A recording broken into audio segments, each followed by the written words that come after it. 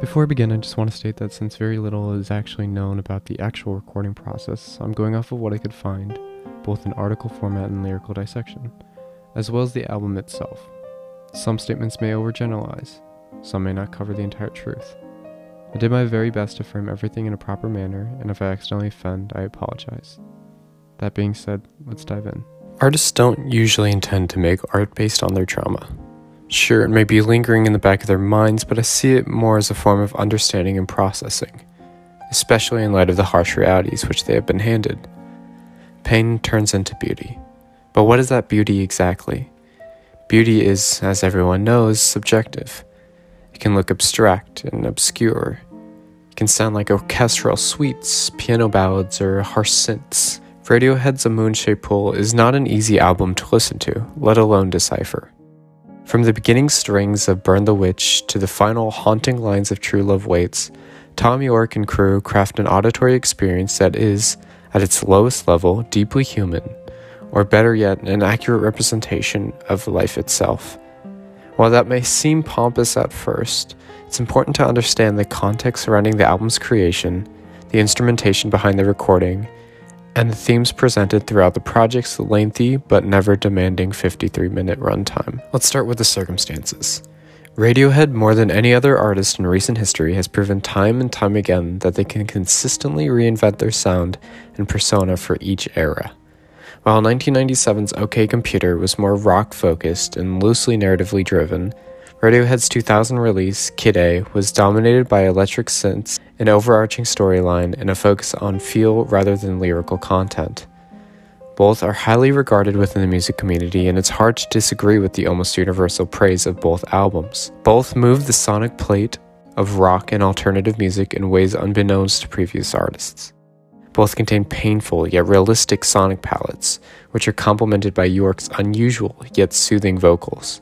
And at their very core, both albums are simply enjoyable to listen to, which above all else should be enough to even the most basic fans. While I love In Rainbows and appreciate the majority of songs on The King of Limbs, especially Kodak's and the From the Basement performance, both of which are phenomenal and definitely worth checking out if you have the time, I want to focus primarily on the production of 2016's A Moon-Shaped Pool, my favorite Radiohead release. Not much is known exactly about the creation of A Moon-Shaped Pool. In fact, when asked about the recording experience, guitarist Ed O'Brien told Rolling Stone, quote, "We weren't in a position to really talk about it when it came out. We didn't want to talk about it being quite hard to make. We were quite fragile and we needed to find our feet." He then went on to say later in the interview, "I don't want to talk about it anymore if that's all right. I feel like the dust hasn't settled. It was a hard time." Thom Yorke later told Q Magazine that he expected the album to be received poorly, adding that he feels like the only people who cherish the music anymore are the people making it. There's something to be said about the struggle behind creating art. From the beginning of time, artists have used suffering within their personal lives to influence their creative output. Van Gogh, Goya, Kahlo, and lately, Bowie, Winehouse, and Cohen all utilized their own traumatic experiences and transformed them into art in their respective forms. Radiohead follows this trend. Yorke, shortly before the creation of the album, separated from his wife of 23 years. She later died a few months after the album's release from an undisclosed form of cancer. Separation and later death of a loved one is not an easy process. It can take months, years, decades to come to terms with. And I can only imagine how difficult it would be to relive the breakup every time I stepped into the studio. Not only was that pressing on their minds, but the artists were also dealing with moving on. While they loved working together, and I'm sure they still do, Johnny, Ed, Colin, Philip, and Tom were finding success in other areas, and hadn't collectively decided to work on another album in years.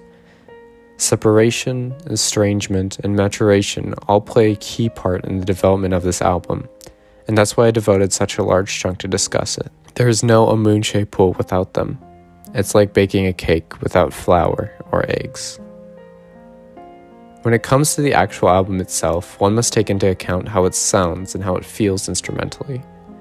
Rather than lean completely into one sound or the other, Radiohead decides to embrace various sonic palettes. Beautiful orchestral suites accompany Thom Yorke's iconic, graceful voice over half of the tracks on the album.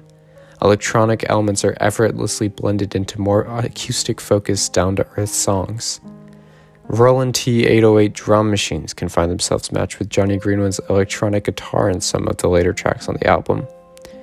Instead of solely focusing on one or two sounds, Radiohead embraces the sounds of their past, present, and future in a way that they, in my opinion, could not have done any better. It's the perfect amalgamation of more than 20 years of soundscaping. It takes components from each of their releases, song structure and rock from their early releases in OK Computer, electronic and ambient noise from Kid A, In Rainbows and King of Limbs, orchestration from Johnny's work on films with Paul Thomas Anderson, and more. It's Radiohead at its best and most mature.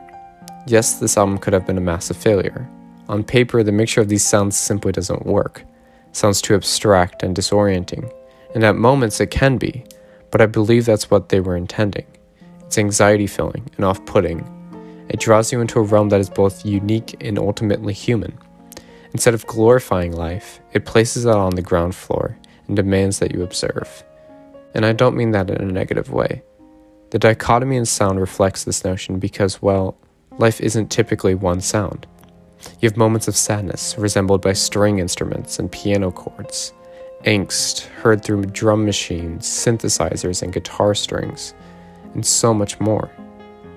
Emotional complexity is broken down into listenable, easy-to-understand tracks, thus revealing the general human experience.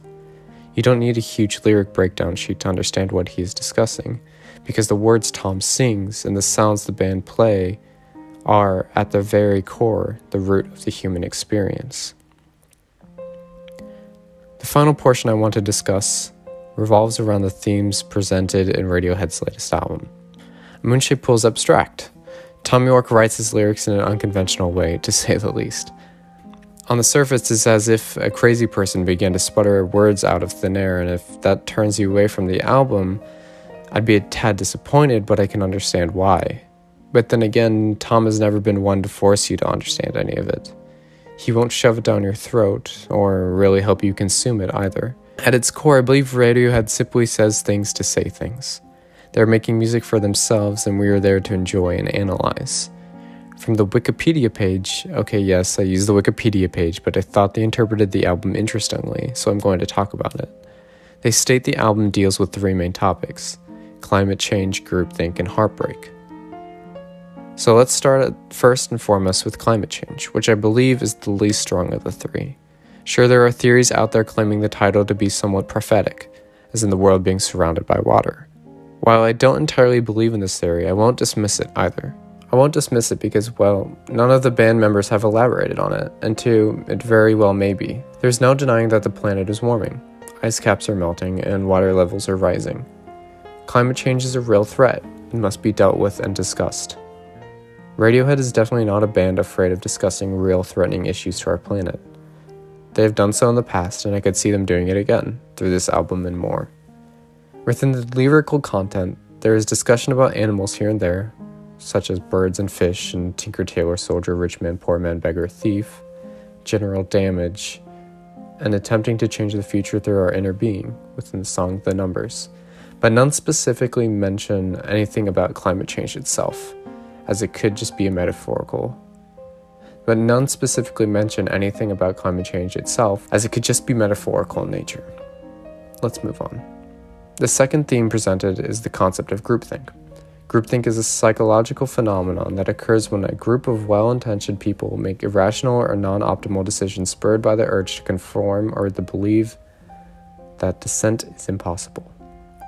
That's from Psychology Today. This concept is not new to Radiohead and especially their music. While it is discussed consistently, they typically have a negative outlook on it, which is probably the best way to observe it. See, this is because groupthink leads to and even promotes conformity. Conformity, at its root, is the enemy of creativity. If you don't take my word for it, ask George Orwell. The Numbers' conclusion exposes the idea of deconstructing conformity and dismantling the system. The song Daydreaming talks about blindly serving under a greater being and being lost in their trance without questioning the authorities' background. Glass Eyes discusses concrete gray faces in a frightening new land. No one specifically stands out, and no one will. Is this partially due to Tom's anxiety? Well, yes, but it also shows how society has evolved to the point where uniqueness is now a rarity, or rather, a commodity, depending on the way you look at it. Finally, heartbreak and loneliness are without a doubt the most prevalent themes throughout the album. For example, just look at the main chorus of Identikit. York repeats "Broken hearts make it rain" on repeat for nearly a full minute, while also discussing the broken pieces of his relationship. This isn't the only mention of love or broken hearts on the album. In fact, the majority of the album can be interpreted as a breakup album. Almost every song features destruction of a well-established something, whether it be a relationship or not. Deck's Dark features a metaphor about a head made of sand crumbling down, and ends with the following outro. "When you've had enough of me, when you've had enough of me, sweet darling." On repeat until the vocals fade out, and it's only the instrumental playing out. How does one create something out of nothing?